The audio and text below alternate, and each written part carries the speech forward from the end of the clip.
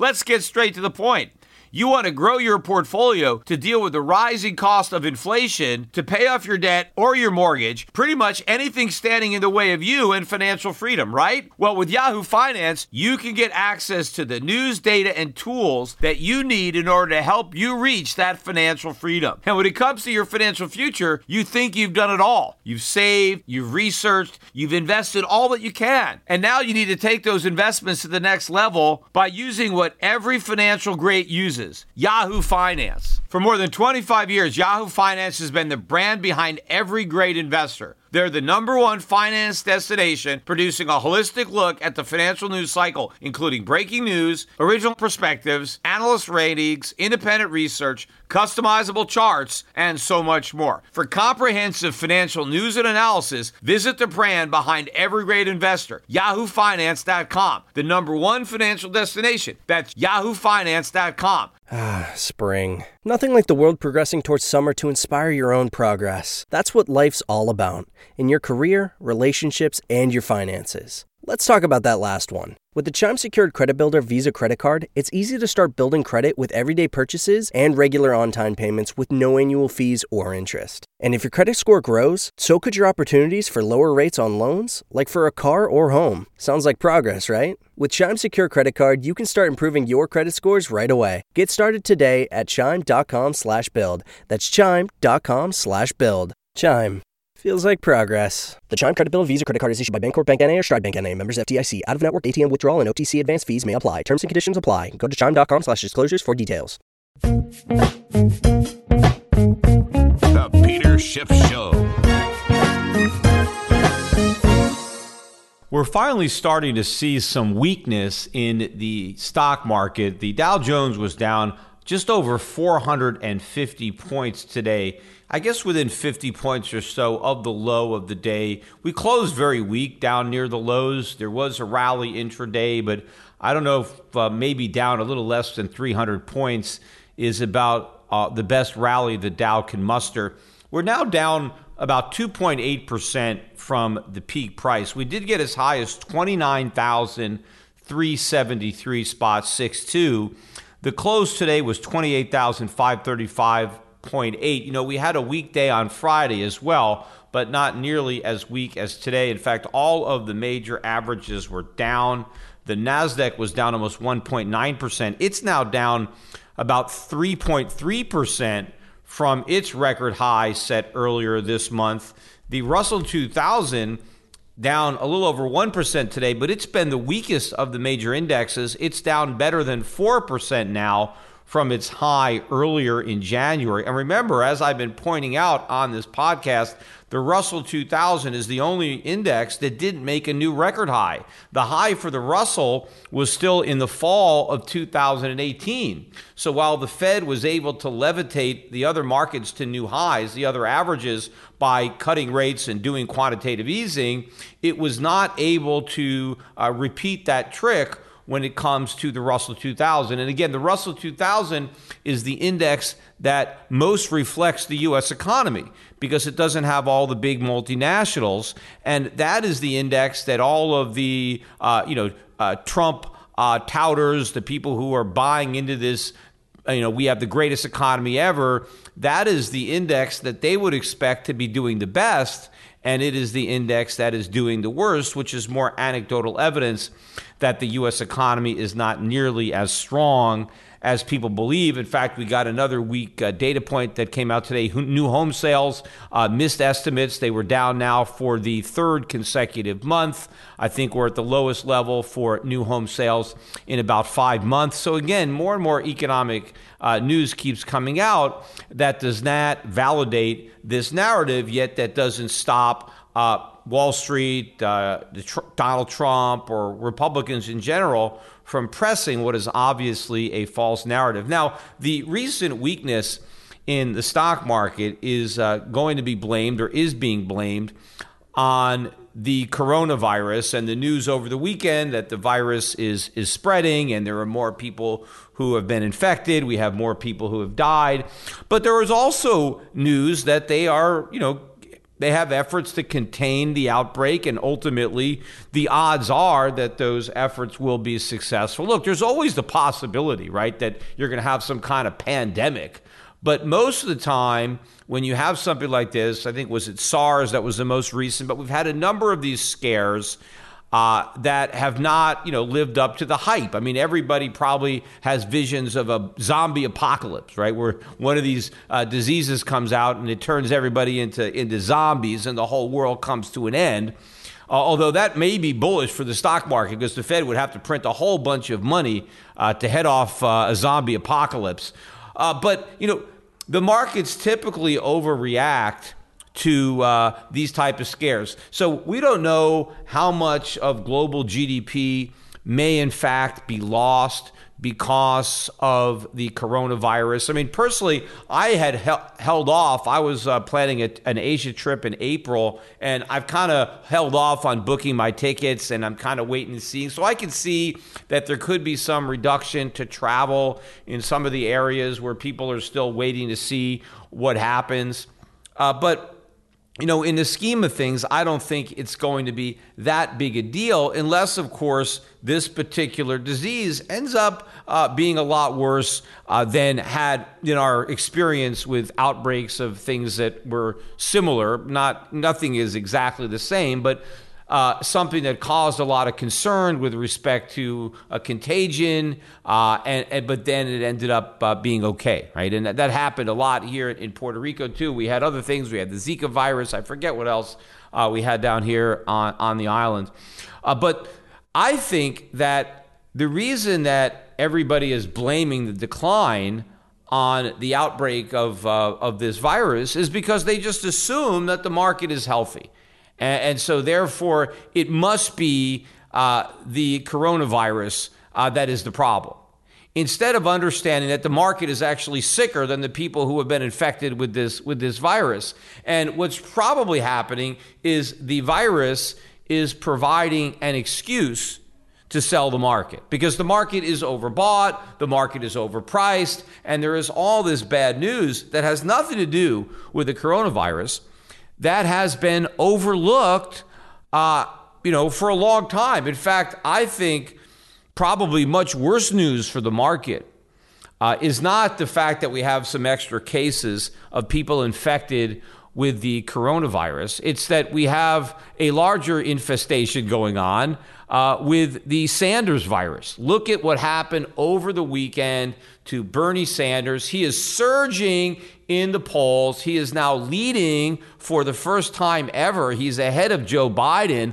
Look at the odds on PredictIt. He is now, I think it's 38 cents, whatever it is he is the favorite by a long shot now to win the Democratic nomination.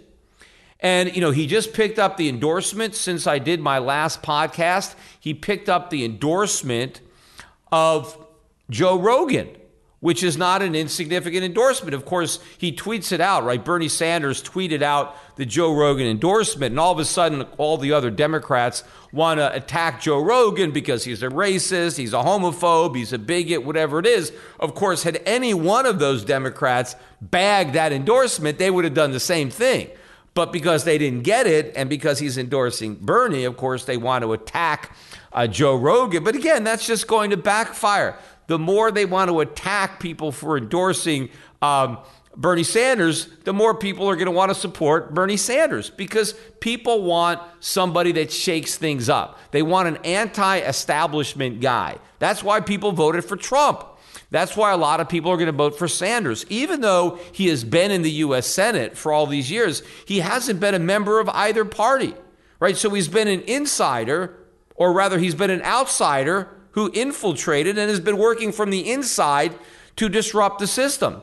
And now they just want to give him a promotion because he wasn't able to be a big enough force of disruption as one of 100 senators. Obviously, he could do a lot more as the president, and he probably can, but it's a lot more harm that he's going to do, not a lot more good. But of course, the voters don't know that. So Sanders is really surging. And in fact, I've read articles that as a Republican, if you're conservative, you should be hoping that Bernie Sanders gets the nomination. That, in fact, you should register. If you're a Republican, you should register Democrat if you need to register. Sometimes you have open primaries. And you should go vote for Bernie Sanders, right? I could vote for Bernie Sanders because I'm in Puerto Rico. I am only allowed to vote in primaries. I can't vote in a general election. So in theory, I could go and vote for Bernie Sanders, right? And the reason we're all supposed to do this is because he is the easiest opponent for Trump to defeat, right? So we should vote for Sanders to help Sanders get the nomination so that he can go down in flames, right? So that Trump can kill him. See, the problem with that theory is it could easily backfire because Sanders could actually get elected. See, everybody thinks he's a shoo-in to lose. Well, everybody thought the same thing about Trump. In fact, I remember the same narrative was going around in 2016. Democrats were saying, hey, let's go vote for Donald Trump in the Republican primary because that way Hillary is a sure thing, right? He is the best candidate to run against. He is the easiest candidate to beat. That is what the Democrats thought. Well, again, there's an old expression, be careful what you wish for. Because if you were a Democrat wishing that Donald Trump got the Republican nomination because you were confident that Hillary would beat him, guess what? It backfired and you got President Trump. Well, I think the same thing could happen to the Republicans who think that beating Bernie Sanders is a sure thing. Because believe me, it's not. Sanders can win. If Joe Rogan is going to vote for Sanders, think about all the other people that just might vote for Sanders. And I know, people are saying, well, America is not going to vote for a socialist. Really? Really? I wouldn't be that confident. I think there's an old saying, I think it was P.T. Barnum, no one ever went broke underestimating the intelligence of the American public. Well, don't overestimate the intelligence of the American voter because they're just dumb enough to vote for Bernie Sanders. You know, even if they come out with all this old footage, right, of Bernie Sanders. In fact, I watched an interview that Bernie Sanders gave with Phil Donahue, right? He had an old talk show. For those of you who aren't old enough to remember Phil Donahue, he was married to Marlo Thomas, who was Danny Thomas's daughter. If you don't know who Phil Donahue is, no way you know who Danny Thomas is, or probably Marlo Thomas either. She was that girl. I grew up watching that girl. But in any event, he interviewed Bernie Sanders after he was elected as the mayor of Burlington in Vermont, and it made big news because he ran as a socialist. So this was like, oh my God, the people in Vermont just elected a socialist. And so it was national news, and he ended up on a very popular national talk show. Basically, the Phil Donahue show was like the Oprah Winfrey show before Oprah came around, right? So he was the old Oprah Winfrey, or maybe Oprah Winfrey is a more successful Phil Donahue, right? But anyway, so he was on that show, and you could go on YouTube and you could watch the interview.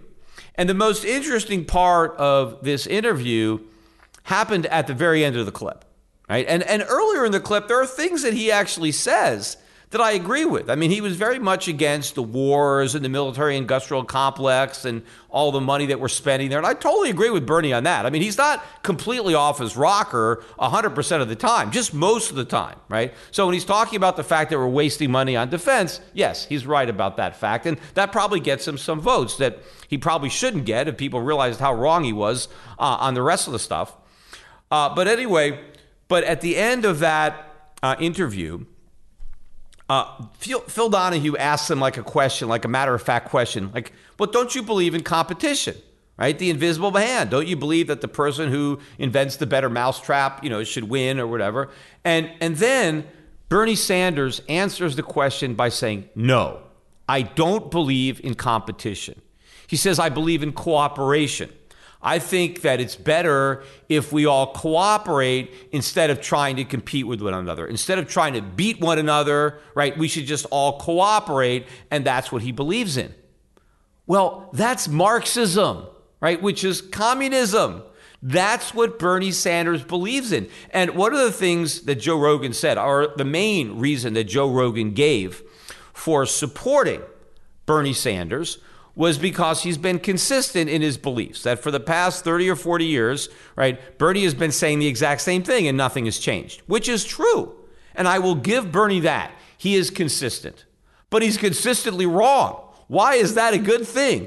Why is being wrong your entire life an admirable trait to be president, right? Because Bernie Sanders basically never grew up. He hasn't learned anything. Right? He's a lot older. He's 78, so he's got a lot of years, but he hasn't got a lot of wisdom. He grew older, but not wiser. He's supposed to learn as he gets older. He's supposed to be a socialist when he's 18, not when he's 78. He's supposed to be a conservative. He's supposed to be an advocate of the free market. What happened to that? He never developed intellectually. He's like a little kid that still believes in Santa Claus. That's what he believes in. Right? He still has the same fantasies that he had as a child because he didn't grow up, right? You know, he's Peter Pan, except he can't fly. That is the problem with Sanders. And I bet if you had a conversation with Sanders, I bet he still believes this. He still believes that competition is bad, that cooperation is better.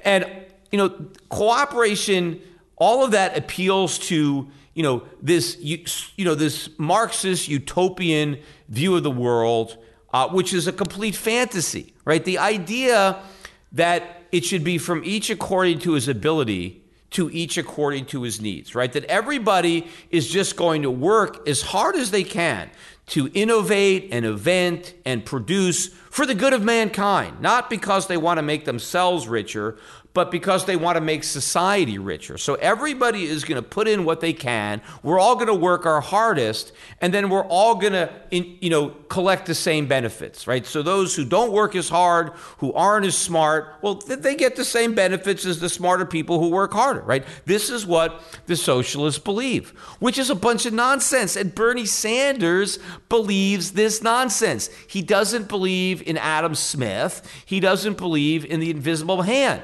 Bernie Sanders must believe that people will work just as hard for strangers that they've never met, right, to improve their lives. They'll work just as hard as they will to improve their own lives or the lives of their children, right, their family members. This is complete BS. This is not how the world works. I mean, would it be nice if that's how the world worked? I guess if people, really cared so much about their fellow man, right, that they would just work their butts off to benefit everybody, knowing that they themselves were not going to benefit personally from all the hard work. They were just going to work just as hard and be just as creative because they care for their fellow man.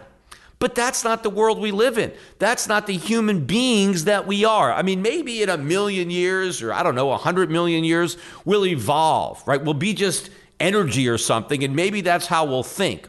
Or maybe if you can create a race of robots, of androids, and maybe if all the humans, right, that actually have emotions and feelings, if we all die out and all that's left is a bunch of robots, maybe they can live in some kind of socialist utopia that Bernie Sanders thinks that we can live in the here and now.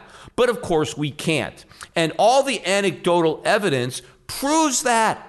Right, whenever you organize a society from each according to his ability to each according to his need, it doesn't work. It's a disaster. Nobody does anything. It's a basic, prisoner's dilemma situation. I mean, think about this analogy, which I think is very good because it's easy for a lot of young people to understand because it has to do with school. And grades, right? Because a lot of young people who are attracted to socialism, if you use a real world example having to do with work, that doesn't resonate because they've never worked. But they've gone to school. They've taken exams. So this is an analogy, and I probably used it in the past on this podcast, but I'll use it again. And you can certainly use this analogy yourself when you're talking to your friends who have felt the burn, and you can explain it to them. But let's say there's a teacher, and the teacher decides that, it's not fair. Some kids get A's and some kids get C's or D's. And it's really not fair because, some kids are smarter than other kids and they're just better studiers than other kids. And, why should they get the better grades? I mean, other kids still try hard and, but they're just not smart enough or whatever it is. And so we want to make it fair. We want everybody to have the same grade. That way nobody has an A while somebody else has a C or D and feels bad about themselves because they got a lower grade. So what the teacher decides is that he tells the class, look, we want to make it fair. Everybody's going to get the exact same grade. So here's what we're going to do. We're going to add up all the scores, right? Let's say the tests are, 0 to 100, right? 100 is a perfect score. If you get 0, you got everything wrong. But, 90 usually and above is an A, 80 and above is a B, how they score. So what the teacher says is we're going to take everybody's score and add them all up together.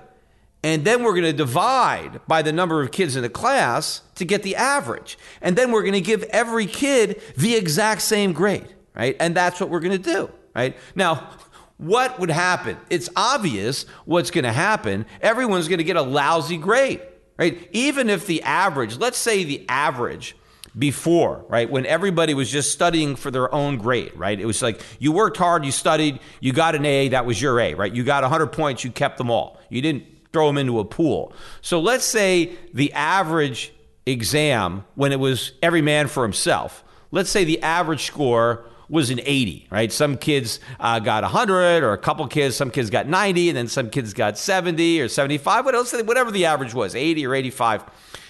The average, obviously, when everybody is just contributing to a pool, right, each according to his ability, each according to his needs, right, the average would be much lower. I mean, probably would be a 30 or 40, or it'd be some disaster. Everybody would get a terrible grade.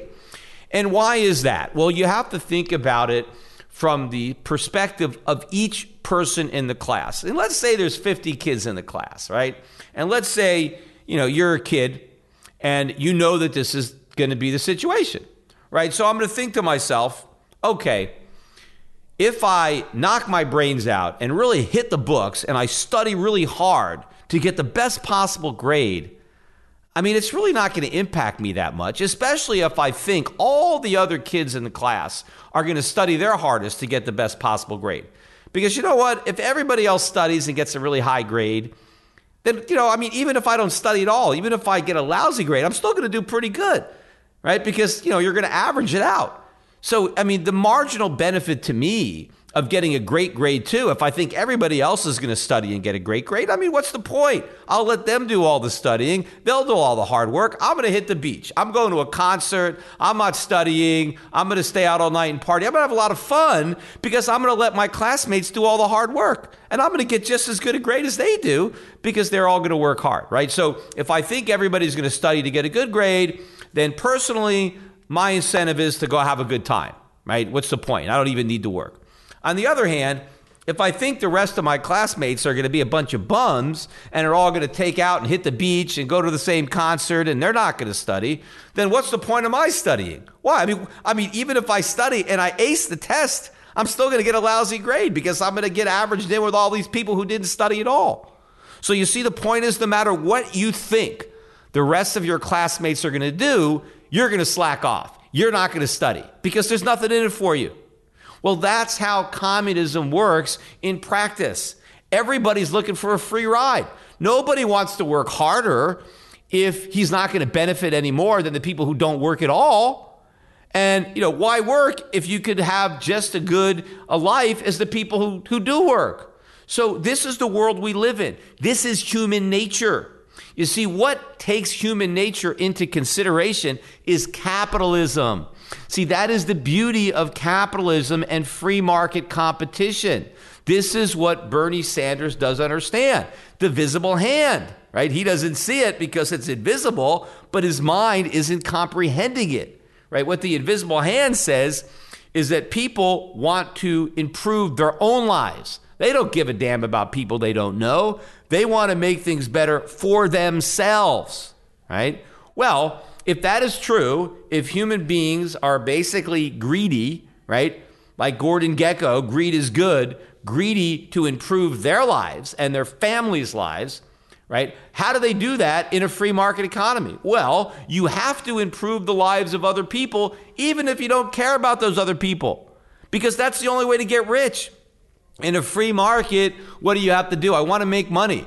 I have to come up with something that people want. I have to make it better. I have to make it cheaper. So I am led by an invisible hand to improve the lives of other people when my only incentive was to improve my own life. That's what works. Free market capitalism and its competition, because everybody competes with everybody else in order to come up with the best mousetrap, to make the most efficient one at the lowest possible price. So it's free market competition that improves the lives of everybody. But Bernie Sanders doesn't understand that. He thinks that's bad. He thinks that's mean because not everybody benefits the same. Right? In free market capitalism, the people who do the most to improve the lives of others get the richest. And the people who do nothing, who slack off, right, and they don't improve other people's lives, then their own life, right, is not as good. But under a capitalist system, with so many capitalists competing against each other to make everybody else better off, everybody else is better off. So even the people who don't work hard and aren't that smart still have a pretty good life in a capitalist economy. Do they live at the top end? No, they don't deserve to. They didn't do anything to make other people's lives better. But under socialism, nobody lives better except the people in the government, right? Where the government gets all the power, because that's what you end up doing. You end up taking the power away from capitalists and giving it to government. And there's a big difference.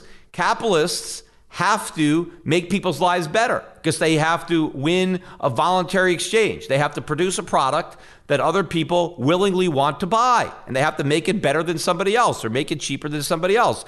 Government doesn't have any competition. You're stuck with whatever they give you, which is not very much in the way of freedom. But every society who has made this trade-off, right, that has made a deal with the devil, which is what Bernie Sanders wants to do, because he doesn't believe in the principles of free market capitalism. He doesn't believe in Adam Smith and the invisible hand. He believes in Karl Marx, right? He is a Marxist. Marxism is communism. That's what he is. He's actually a communist. Now, he'd never say that. Well, I'm a socialist. Yes, socialism is a bigger tent. There are different types of socialism. Fascism is one type of socialism. Communism is another form of socialism. So yes, he is a socialist, but he's also like a communist because he believes in Marxism, which is the forefront of communism. It's all based on Marx. Das Kapital, right? And, so people think, oh, well, all we have to do is highlight all this, right? And nobody is going to vote for Bernie Sanders when they realize he's a communist.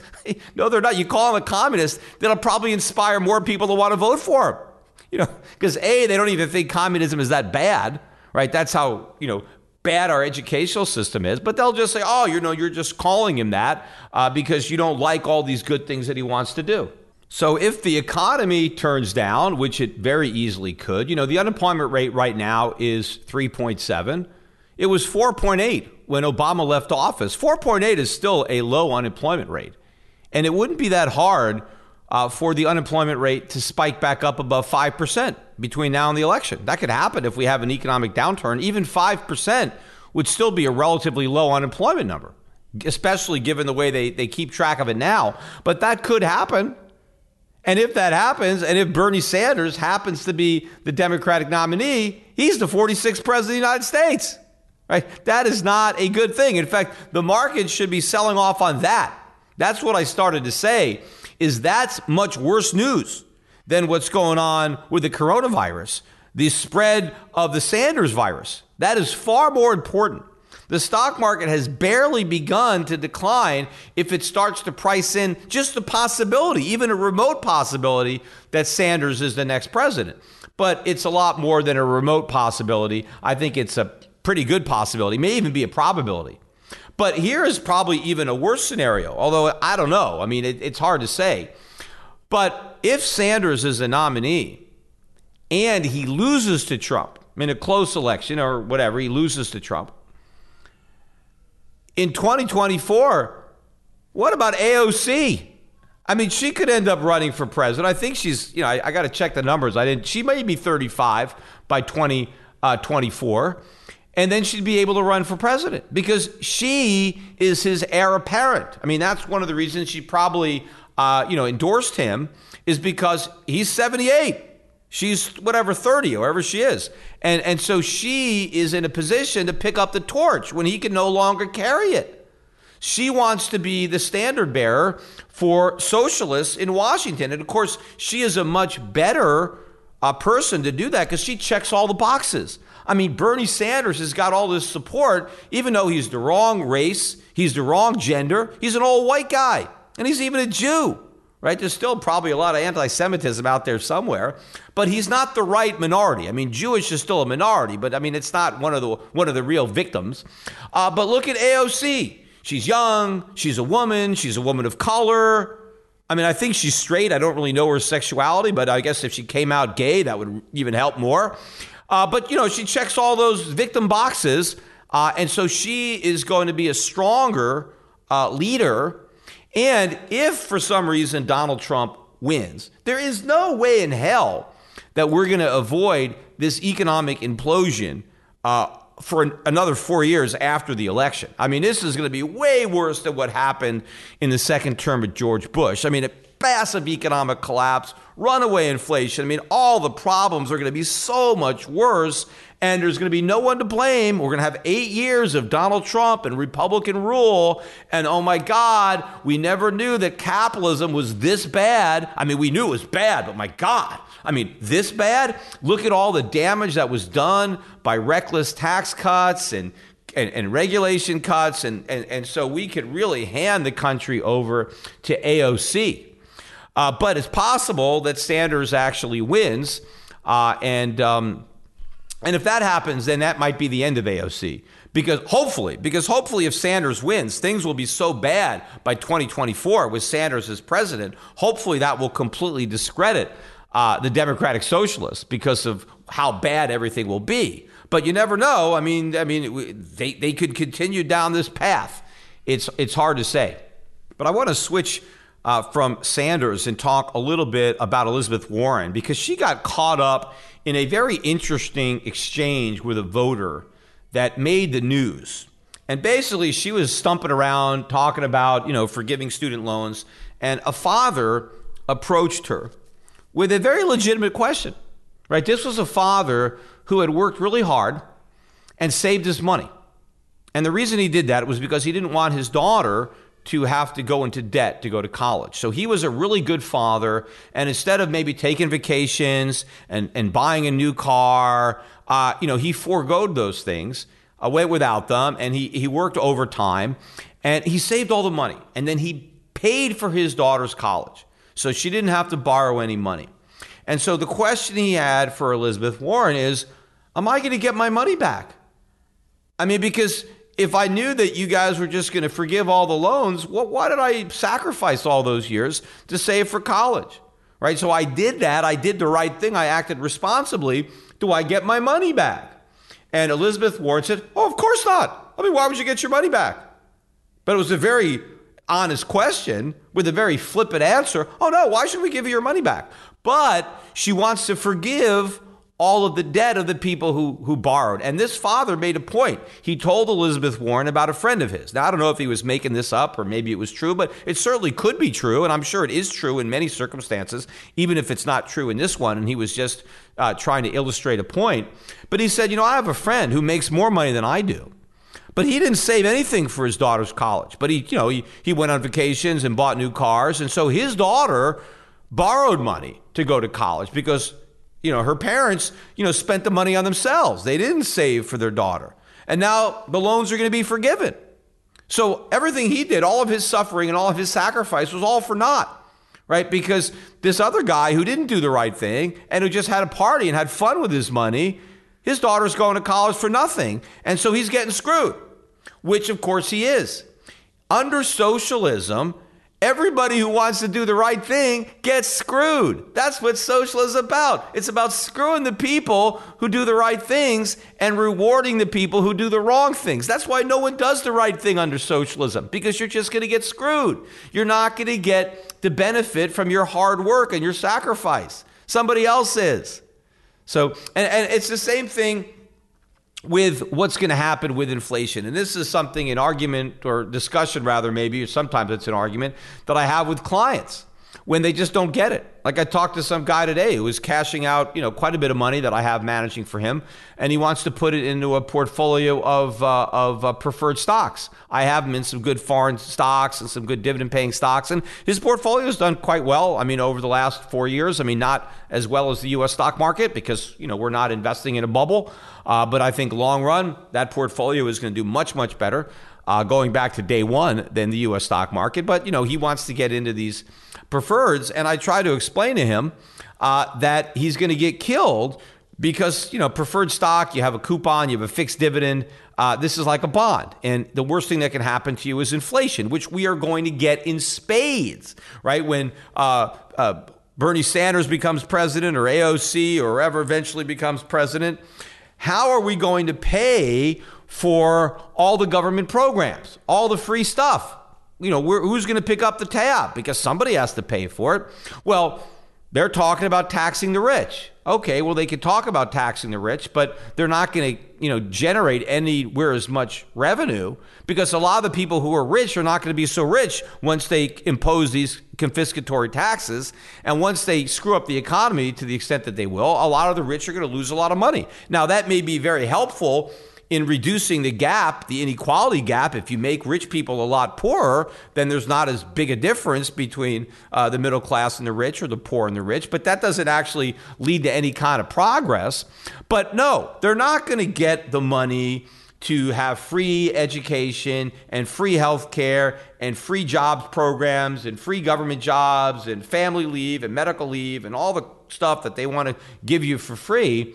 They're not going to get the money from the wealth tax, even if they're able to get that unconstitutional tax ratified or, they're able to pull it off. They're not going to get it from a financial transaction tax or any of these schemes that they have to raise all sorts of money to pay off their voters with a bunch of free stuff. The source of the funding is going to be the Fed. That's it. That's where the money's coming from. They're going to print it.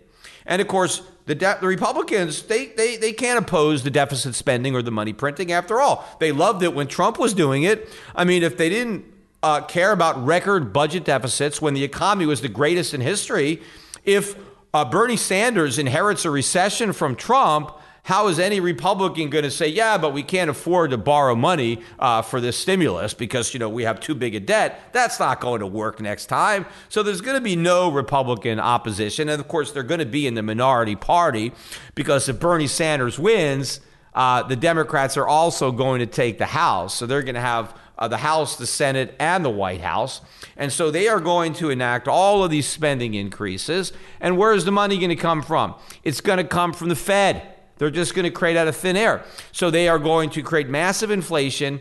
And just like the father who saved for his daughter's education gets screwed on the let's forgive all the debt, all the student debt, well, everybody who did the right thing, everybody who saved for their retirement and now has a big portfolio of bonds, corporate bonds, government bonds, you bought an annuity with a fixed payment and you thought, okay, yeah, I'm going to live off of this annuity, off these income streams.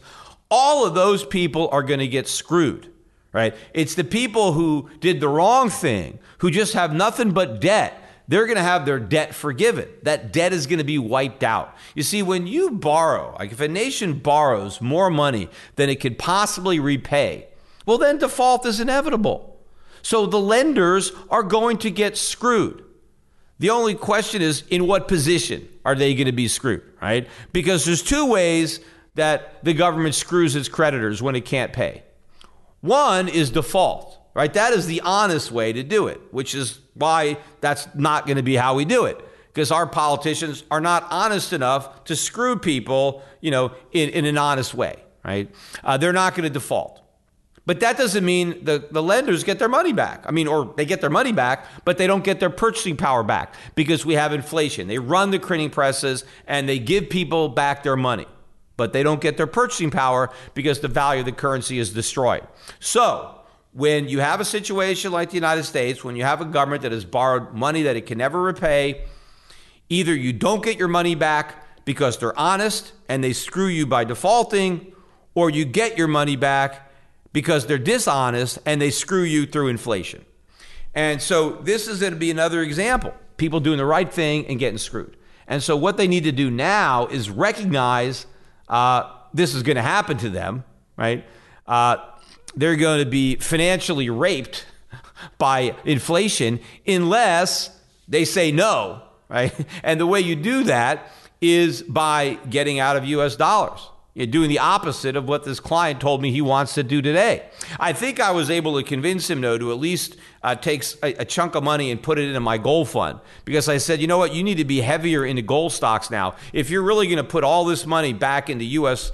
Fixed income, basically, if that's what you're going to do, you need a big inflation hedge. So you need to have a more aggressive portfolio with me than the one you have now.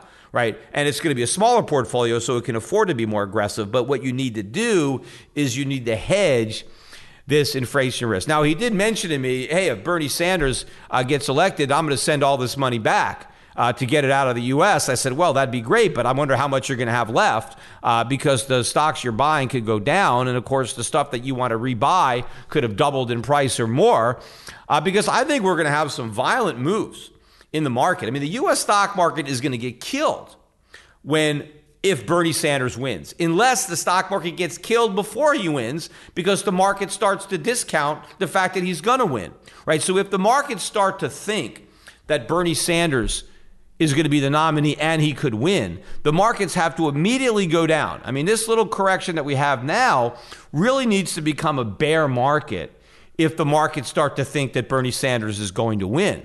And if he actually wins, it needs to be a really bad bear market. I mean, this market has to get obliterated based on a Sanders victory because everything Sanders wants to do is terrible for the stock market and terrible for the economy. Now, of course, he won't be able to do everything he wants to do, but anything that he does is going to be bad for the stock market and bad for the economy. He's going to do something. Even if he can't get his entire agenda through, whatever he does get through is going to be really, really bad. And the problem is the stock market is already so overvalued. It's not like we have a fairly valued market and he's going to screw that up. No. The market is priced for perfection. It's priced for a great economic outcome, not the horrible economic outcome that we're headed for, especially if Bernie Sanders is the next president. You know, the only market that will really benefit is the gold market. And in fact, you know, gold was up again today. We were up about $10 today. We closed a little bit above $15.80. This is the highest close in many years. You got to go back to April of 2013 to find a gold close that was higher than this. And I got that date. My son Spencer texted me. If you're not following him on Twitter, you should, because he's on top of all this stuff. And he sent me that stat earlier today. But, you know, and gold on Friday, gold was also up as the U.S. market was down. And Friday was the highest close for gold in the U.S. for the year. And now today is the higher close. So now this is the highest close. We took out the highest close that we had on Friday. Gold just keeps on going up and up. It is now up by more than 4% on the year. The Dow Jones, on the other hand, is actually down a few points on the year. So it's lost its entire gain, and it's now negative on the year. The S&P 500, though, that index is still positive, as is the NASDAQ. But the fact that the Dow is now down, I think that's significant. Gold, on the other hand, is up by better than 4% on the year. This is a strong January. In fact, the last time gold was this strong in a January was January of 2017. The price of gold was up about 5.5%. Now, we could beat that January. We still have several trading days left for the price of gold to go up. And if we're up another 1.5%, we will have a stronger January than the one we had in 2017. And then I got to go back into the charts to see when we had a stronger January than that. I didn't check that today, but I did check to see when was the last year that we had a rally that was stronger than this, and that was the January of 2017. But a big difference between then and now, gold stocks were down today. And I think they were down a little bit on Friday. And if you go back to January of 2017, when gold was up 5.5%, gold stocks had a very, very strong month. In fact, the GDXJ, which is the junior miners, which are more volatile, they rose by 20% in the month of January. So a 5.5% move up in the price of gold led to a 20% gain in the price of gold stocks. More than, 4 times the gain. This year, with gold up better than 4%, instead of getting a 16% gain, which would be similar in magnitude to the gain from January of 2017, the GDXJ is actually down 2.5%. Again, this is the last time this happened was in the year 2000, at the bottom of the bear market in gold and the top of the bull market in stocks. Now, what happened? People might, you might be curious, what happened in all of 2017, right? What happened if you bought gold stocks at the end of January in 2017? Well, you lost money because gold stocks between February 1st and December 31st, they basically gave back half of the gains that the gold stocks made in that January. So if you bought at the end of January, you were down at the end of the year, even though the price of gold continued to rise throughout the year, just at a slower pace. Gold was up in 2017 about 13%, something like that. So it gained 8-9% or so after January, right? It added on to its January gains.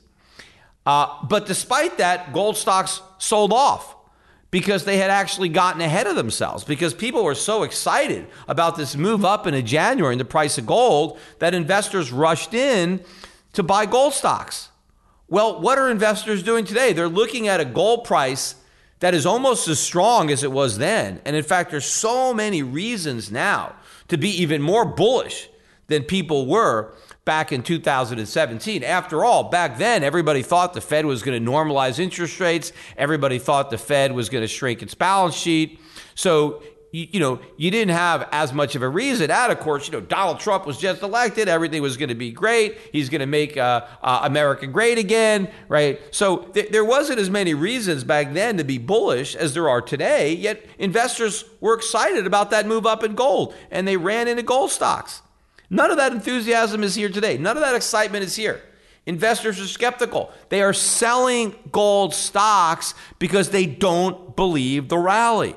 The price of gold keeps on going up and up and up. It is climbing a wall of worry. It's not having huge gains in any one day. It's just grinding out new highs for this bull market, and investors are not buying into it. They are assuming that gold is going to go down, and so they're assuming gold stocks are going to fall. Meanwhile, gold stocks are going to have better earnings because they're going to be able to sell their gold at a much higher price than has been built into the estimates. And so gold companies' earnings will continue to go up, and gold companies will continue to increase their dividends until one day, you're going to see some type of capitulation. The bears are going to capitulate. Now, maybe one of the reasons that people are selling gold stocks today, despite the rise, is because they just assume that gold is only up because of the coronavirus scare.